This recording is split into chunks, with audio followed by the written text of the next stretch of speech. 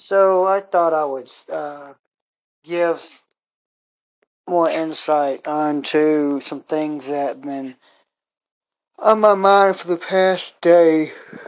I've spent all day in my room, waking up at about 3 o'clock, rather upset, talking to my current employer, which I've been suspended from. They have not stated as that, but they did suspend me. They sent me home when I cannot return to work until the investigation has been completed.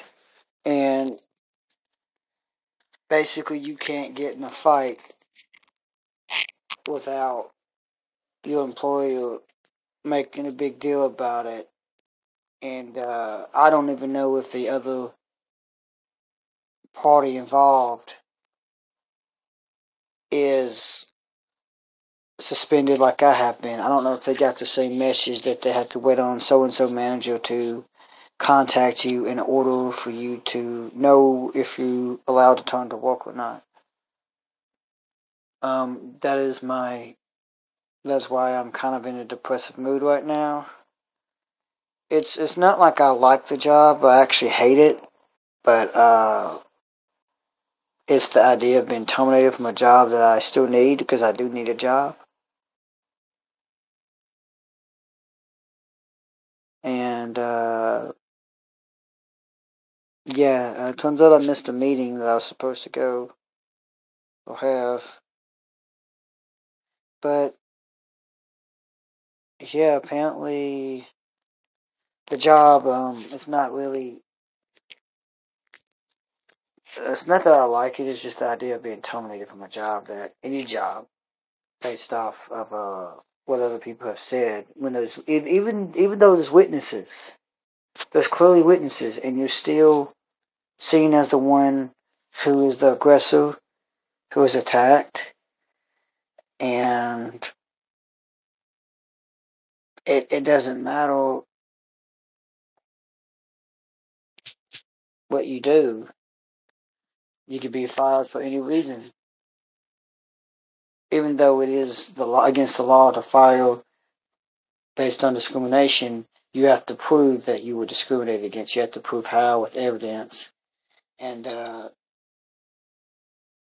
everybody says that that's difficult, but it's actually fairly easy. The fact that if I'm fired, it's the simple fact that I'm fired, and the other party is not. If the other party is not fired, I know the race and gender of the other party. Therefore, I can easily make a discrimination case because, well, I'm not. I'm of one race and the other people of another race, so I know how it works, and of course they're going to deny it, but a lot of people nowadays they talk with their feelings. They don't talk with logic. And I'm a thinker. I'm not a feeler. I'm a thinker.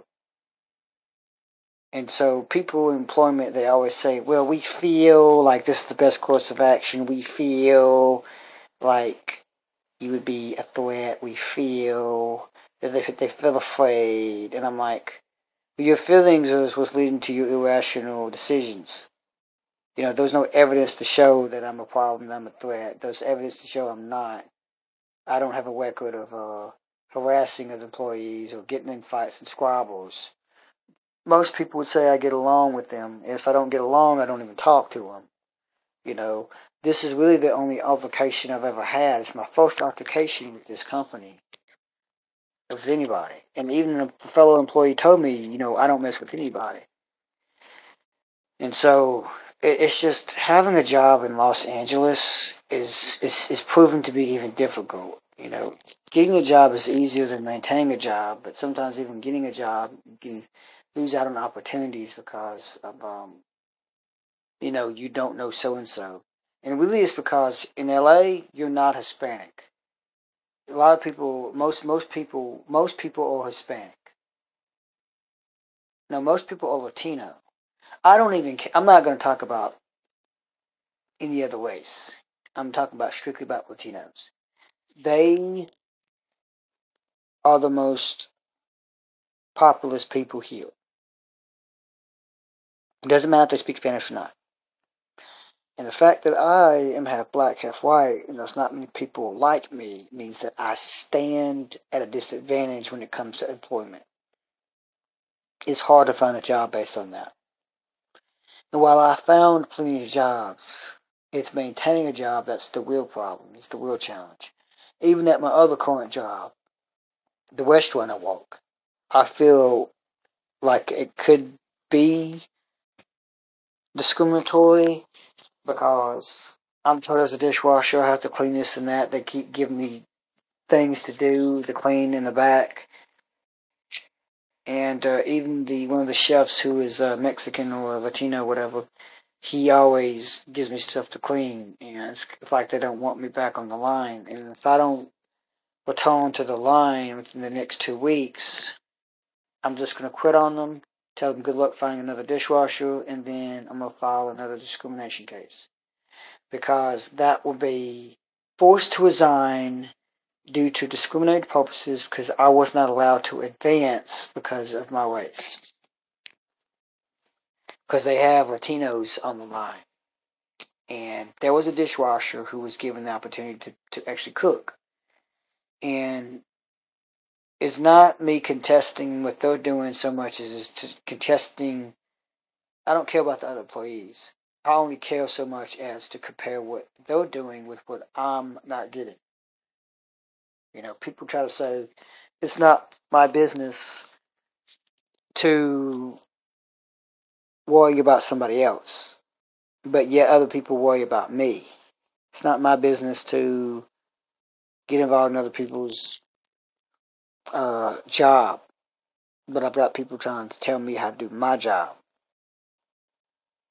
And that's hypocritical, honestly. It becomes my business when what they're doing affects my job and what they're trying to teach me how to do my job. And it's like that happens with every dishwasher position I get. There's always got to be some nobody, some smart ass that has to come in and try to school me on what I should do.